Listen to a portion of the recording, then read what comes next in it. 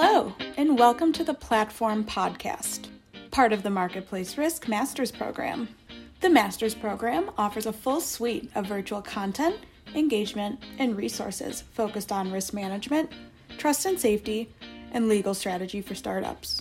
Be sure to download the mobile app from the Master's Program on the Marketplace Risk website to connect with hundreds of participants, speakers, and sponsors directly. The Master's Program is presented by Aon, Checker, PackSafe, and we want to thank them and all of our sponsors, including Appriss Insights, King & Spalding, Seyfarth Shaw, Sittercity, Spectrum Labs, Tint AI, and Willis Towers Watson. Check out the Master's Program Sponsor Center on the Marketplace Risk website for more information about our sponsors, to view content they have contributed, and to contact them directly. Thank you for tuning into the Platform Podcast, hosted by Marketplace Risk's Elle Tucker, a former journalist who writes, speaks, and consults on the sharing a gig economy.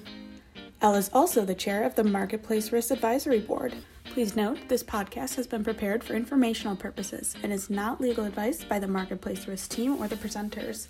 The material discussed should not be construed as legal advice or a legal opinion on any specific issue. We urge you to consult a lawyer concerning your own situation and any specific legal questions you may have. Please contact us at info@marketplacerisk.com and we can put you in touch with the appropriate professional. And now, without further ado, I will hand things over to Elle. Hi, and welcome to the latest episode of the Platform Podcast. Today with us we have Les Rosen of Employment Screening Resources. Hi Les, and welcome to the Platform Podcast. Now tell us a bit about what you do. Well, I'd be happy to. It's a pleasure to be here. So I am the founder and CEO of a firm called Employment Screening Resources. We are a consumer reporting agency, which is a fancy way to say that in the U.S. we are a pre-employment background firm used by employers to check their credentials and verify the veracity of applicants before they're hired. So I listened with interest to your master's program session the other day, and what was really fascinating to me was, first of all, to discover that you're also an attorney, aren't you? Which is great. You're the first attorney I've interviewed for the podcast, so that's very exciting in itself. I plead guilty. But also that you talk about the trust economy, which is a fascinating area for me, and I'm sure lots of other people who are interested in the platform sharing a gig economy. What interested me was the trust economy, your definition there, and I have heard this term used. That's the term that you're using to describe the gig or services economy, in the sense that it's a service being exchanged on a platform. Am I right in that definition that you use? Absolutely correct. And the reason that trust is so critical in my area of focus is that, for the most part, gig or platform firms are using people to provide services, and those people are often being provided in a very unique way. Those people are intimately involved in the consumer's life. So your children are with them, they're in your house, they're cleaning, they're dropping off dry cleaning, they're driving you around. And so the essential element of the gig or platform economy for a lot of firms is that total strangers come face to face with you, and there are situations created where a great deal of havoc could be caused if that goes wrong. And presumably, I mean, I think a lot about these types of transactions that people commit to on a gig economy platform. Some of them would have quite a small degree of personal interaction with the other person, and therefore quite a small degree of trust is needed. Whereas presumably some have a huge amount of trust that's needed. So on that sort of sliding scale, I wonder if we could sort of share some examples between us of a very low trust interaction on a gig site and taking it up to probably one of the biggest, which would presumably be something like a childcare or pet sitting, or how would you place a few examples on that scale? Well, that gets tricky because, for example, on the scale where you have lowest risk, you might have a platform that provides a virtual assistant. However, that virtual assistant could, in the wrong circumstances, take your social security number, your birth date, and your name, which is the tripod of what's needed for identity theft, and still cause harm. So I say the lowest risk are those type of firms where they're offering services where there's really NHI, no human involved. You're not depending upon the trustworthiness or the kindness of strangers, all the way to firms that we're more familiar with, that are the ones that drive your children around, or take care of your children, or babysit, or they come inside your house, or they drive you around. Those higher risk situations. So even in the lower risk situations, to the extent that you're providing individuals confidential information, there's still some degree of risk, even though perhaps not physical risk. You can look at it in that way. And I suppose also it's maybe not as simple as a sliding scale or a graph and as one line, because presumably also within that is a layer of complication where some people might be more comfortable with risk in certain areas of their life than others, and presumably that might depend on a personality type or also maybe an age group. And I know in your session you talked about millennials, and I thought it was interesting. I've got a millennial stepdaughter who's 21, and she's very unaverse to risk. She will sort of buy and sell things on this app called Depop and go and collect things from people and post things to people, and she seems to be representative of that generation where they're very used to interacting with strangers via technology. And I always compare that with, say, my mother, who's approaching 80, who is incredibly suspicious of interacting with people via technology and always assumes that she's sort of being hacked or spammed and gets all these words muddled up anyway. But, that type of thing. So presumably there's another layer of complexity to this idea that something's risky or not, because it depends what the person thinks of it. Is that right? Oh, absolutely. And there's a number of variables, and like a lot of variables, at some point, with enough data, we can start to quantify that and start looking at behavior. But certainly, there's a number of people, and perhaps more with millennials, but also older people as well, who might be willing to take a higher risk in exchange for convenience and price. So it's all a trade-off. Life is a trade-off. But there might be older people who don't care, and younger people who are more risk sensitive. But the overall trajectory of this is that even a younger person, it will at some point, if it seeps into the sort of national consciousness that a particular type of firm is not trustworthy, that could depress demand from that group. And a lot of risk also is just based upon our feelings about institutional regulation. So as I think I said in my article, we all get on airplanes. We don't know who the pilot is, but we all have a sense, well, someone's controlling the pilot. So there's governmental or institutional trust as well, which oftentimes might be lacking in the so-called gig economy, where there's no government regulation and there's not a history of trust. So there's a lot of moving factors there. And I think you're right. Essentially, someday the data will give us more information as to each demographic. I think that the idea of there being a history of trust is very interesting, because we do, without thinking, tell our doctors our life stories, or to take our clothes off and get on the medical couch, all these types of things, which are obviously a hugely trusting thing, but we don't question that. And you gave that great example of an airline pilot.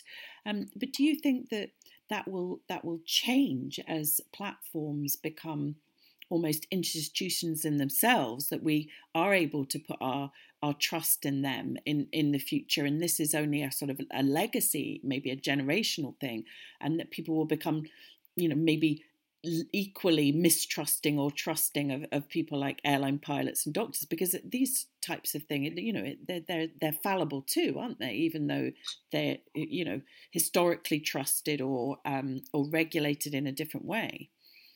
No, and that's absolutely true. So a few years ago in Germany, there was a pilot who essentially committed suicide by taking down an entire airplane.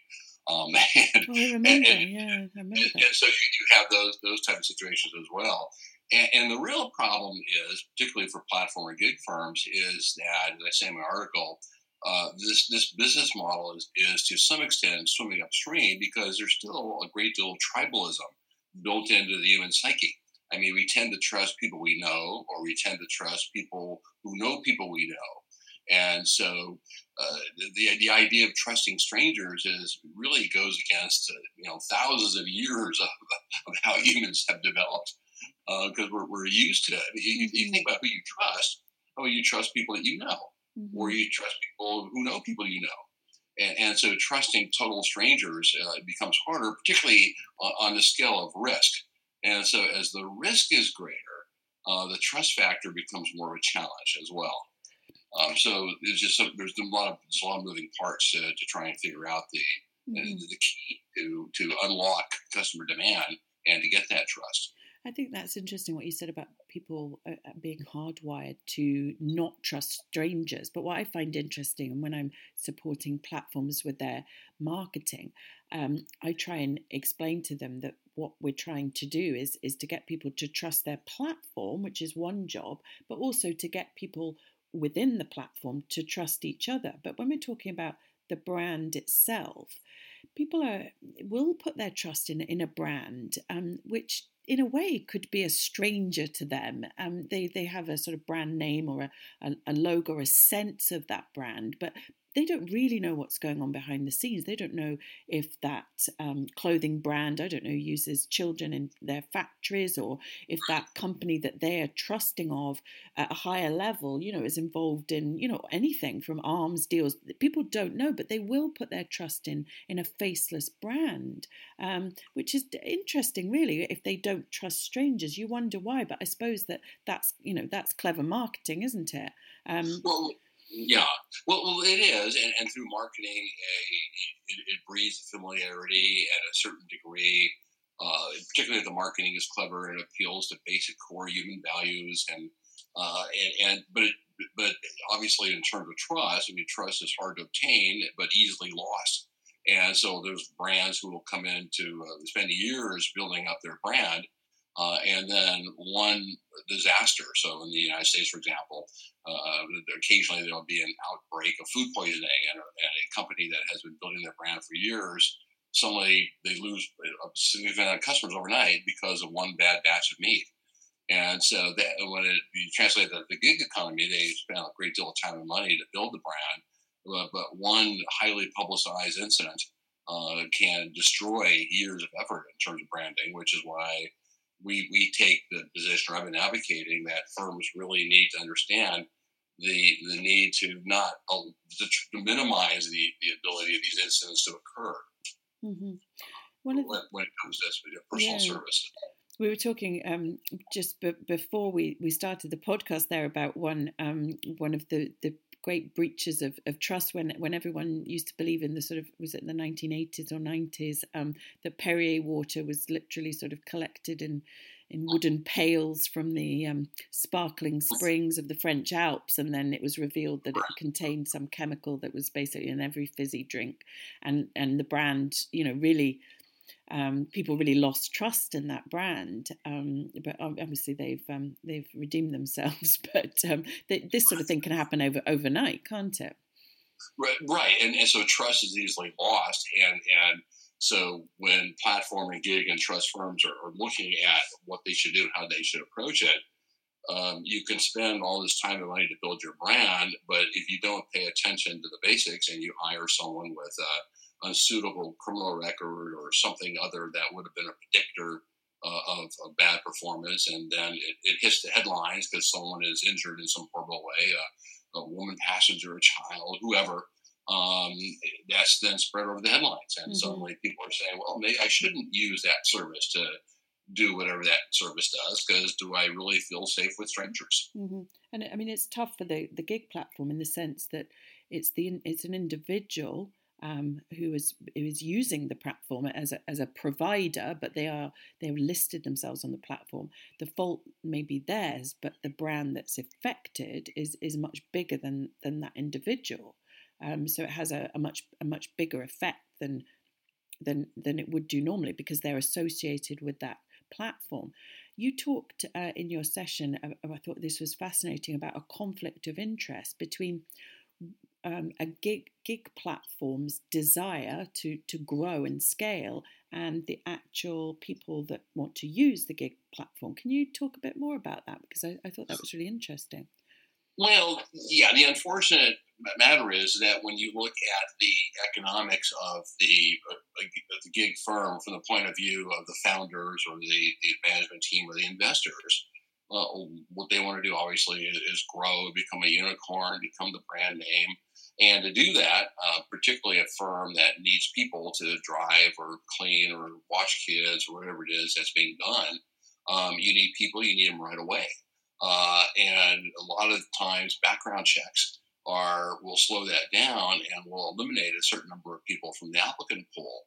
And it also costs money. And so sometimes that's considered to be friction. It's considered, background checks may be considered an expense that just goes directly against the bottom line without much return or much profit.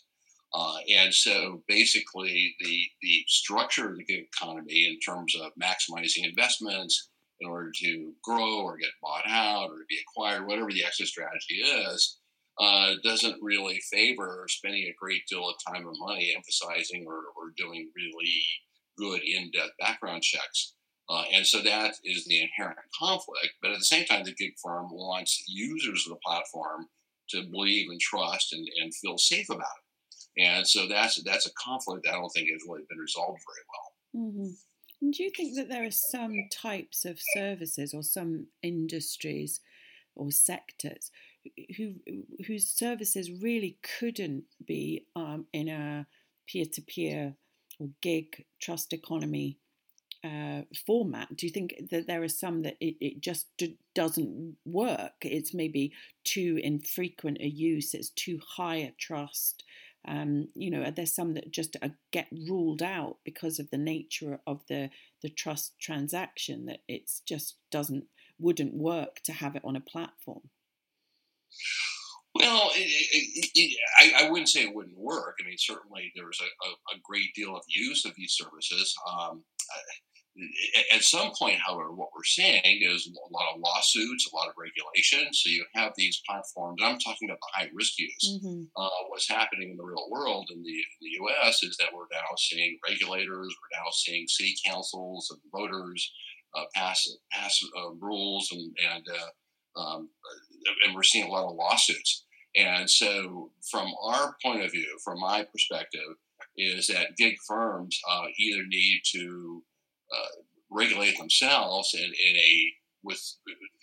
reference to some sort of generally accepted standard, which numerous stakeholders are involved in, or be regulated. I mean, those are the choices: regulate or be regulated. Mm-hmm. And regulation by lawsuits and plaintiffs' lawyers and bureaucrats and city councils is not a really good way to run a railroad. This is really something I think gig firms need to be out in front of, which is why one of the suggestions I made is that gig firms really need to get together with all the relevant stakeholders and agree upon a nationally accepted standard for background checks and for vetting. Mm-hmm. So, which has the added advantage of consumers knowing that this is an accepted standard and what's being checked and how it's being checked it is something they can trust in. Mm-hmm.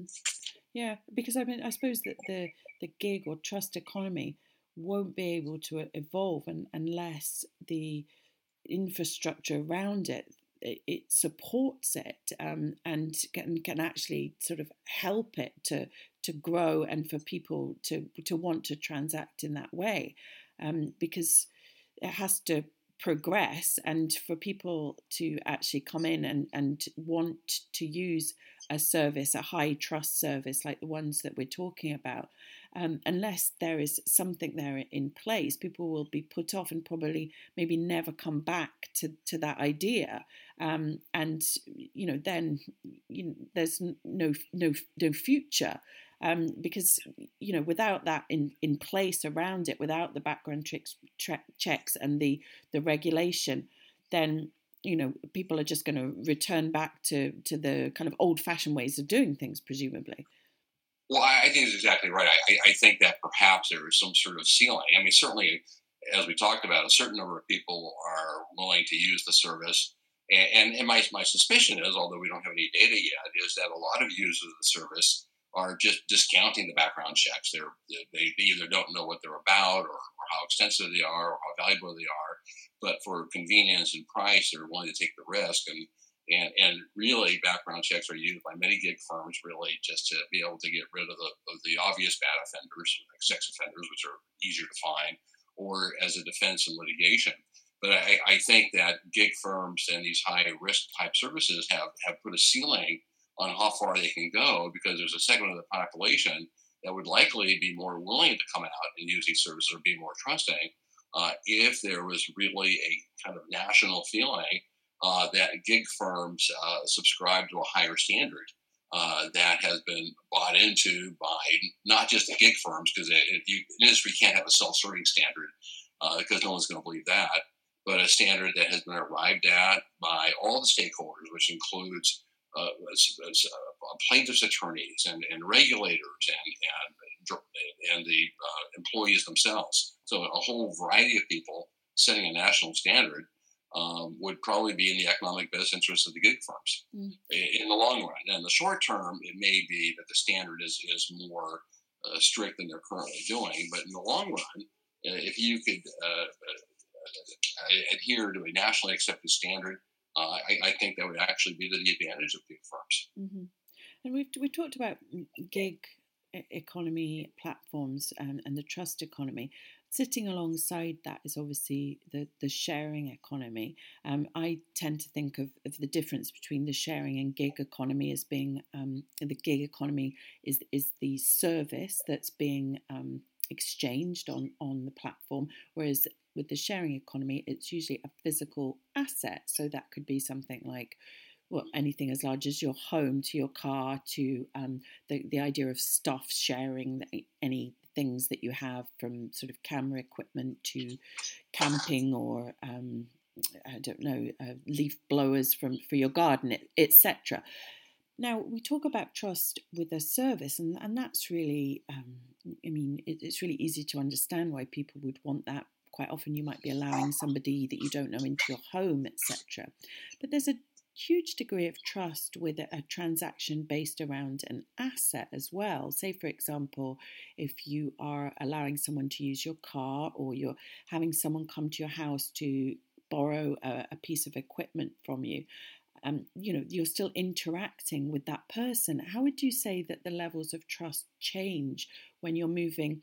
You're still on a sharing platform, but the focus is on the item. So the risk is more to do with maybe somebody acting irresponsibly with the item or during the actual exchange. Have you come across anything in that area before? Well, we have.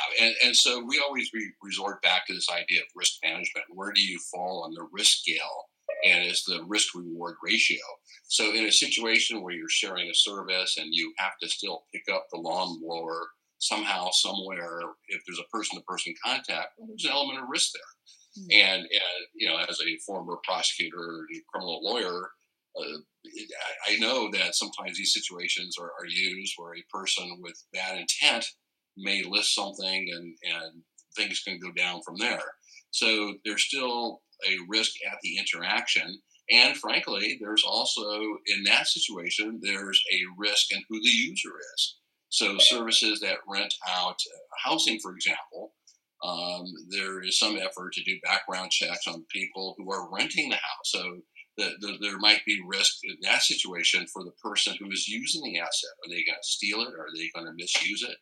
And there might be a need for a background check or some risk management in that case as well. So it's not just limited to who's driving around or watching your kids or cleaning your house, but in the sharing economy, there's the risk of the contact, and there's a risk of the user. Perhaps it's too risky.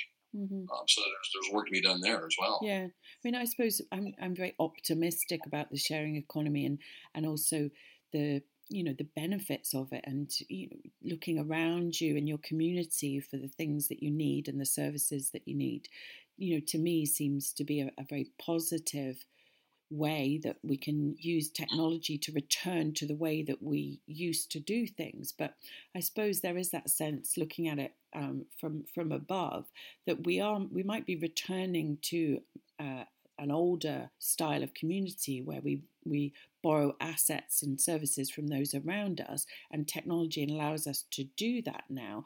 But in a way, society has changed, and we also need that technology to help us to do it in a regulated and trusting way. I mean, I suppose that's a shame, but that's not to say that when we hundreds of years ago, borrowed things from our local community and traded services and bartered and these types of things, that did people will have mistreated, there would have been negative elements to it then as well. So I suppose it's just human nature, isn't it? There's always going to be people that do things like that. There is, but now whatever danger there was is now exponential, because now total strangers can deal with each other. And that's really the difference. So 200 or 300 years ago, in your little town or village or farm, or even 50 years ago, everyone knew each other. Yeah. And if someone misused something, they probably wouldn't be allowed to use it again. Yeah. Now, the whole idea of these platforms is to bring total strangers in touch with each other. And that's not to say that that's not a great model. In fact, I use it all the time myself. I'm just advocating for this idea that the technology can also be used to increase safety and security. And nothing's risk-free. I mean, there's always going to be some element of risk. So you're not looking for 100% safety, but you're looking for, there are the capabilities and means to increase the safety factor by using technology. If there's a willingness among gig firms to understand that that's an important part of the business model in the long term. In the short term, it's just an added cost. In the long term, it's a way to build a business and to instill in the user base a sense of, wow, this is great. Mm-hmm. Yeah, no, you're right. I suppose that when I think about technology connecting people, it's connecting people on a much larger scale than we were ever connected before. And I suppose that's the part that makes it riskier than, as you say, just connecting with your neighbours and that mistrustworthy person being sort of found out, and then everyone knows about it. It's on such a big scale that that's not really possible anymore. So exactly, and so the idea is can you increase the idea of community from the older times where you actually knew each other to a community of people who now know each other virtually. How do you instill the trust and the guardrails so that you still have that same sense of community, but it's much larger and might include strangers? Yeah, there's a big ask, I suppose, from the technology and from people in general, but maybe it's something that we're working towards. If we went forward in time, so that the millennials that we're talking about in our conversation are now the older generation, if we can imagine where the platform economy would be then, I wonder, do you think that everything, the guardrails would be so thoroughly in place that people are using it without even thinking? Or do you think that people will have lowered their expectations, and this new generation of millennials passing through the ranks and becoming older, generationally we would have become, just more used to the riskiness of the transactions, and the benefits of it will outweigh it? I wonder what that will look like in 50 years from now. Well, part of that's hard to tell because we don't know what the events were. So we look at the events in the United States in the past 2 weeks with what happened in Minnesota, and there was an earth-shaking event that has totally focused the nation and the world on a problem that's been long simmering. And so part of it is you just don't know what you don't know. You don't know what might happen 10 years from now. If some horrible, horrific thing happens that captures the attention of the country, can shift things. And part of it also might be where you live. So I live in the San Francisco area. Taking a car service or using these third-party services, you're in an urban environment, so it feels less risky. But what about in the suburbs, or what about in the rural area? So there's that type of demographic as well. And I also think that technology with artificial intelligence and big data will have its uses in terms of a better ability to have these type of guardrails and to give people better knowledge. And after all, a marketplace runs on information. and a perfect marketplace runs on perfect information. So the more information that users and buyers and sellers have about each other, consistent with some privacy laws and discrimination laws, the better and more efficient those markets will work. Mm-hmm. And in 50 years' time, there will have been enough marketplaces and enough data and enough knowledge to, I suppose, we're in a kind of new world at the moment, aren't we? So, as it matures, as the platform economy matures, all that new data will mean that it can evolve to become a safer environment, hopefully. Oh, absolutely. And in fact, the techniques and abilities that now exist to create a safer environment. So it's not as much of a technological challenge, although the technology will improve.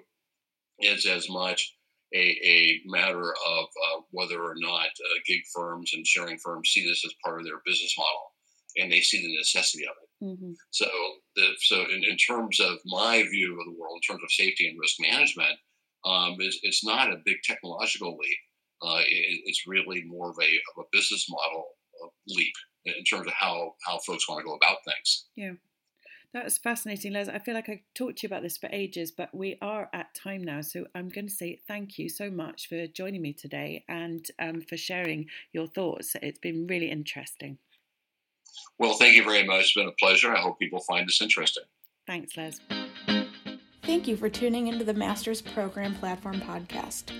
Check out the Masters Program on the Marketplace Risk website at marketplacerisk.com, where you will find 12 tracks of content featuring over 80 speakers and more than 65 sessions. You can also download the mobile app to connect with participants, speakers, and sponsors from around the world. Be sure to follow us on social media at Marketplace Risk. Tune in next week for another podcast.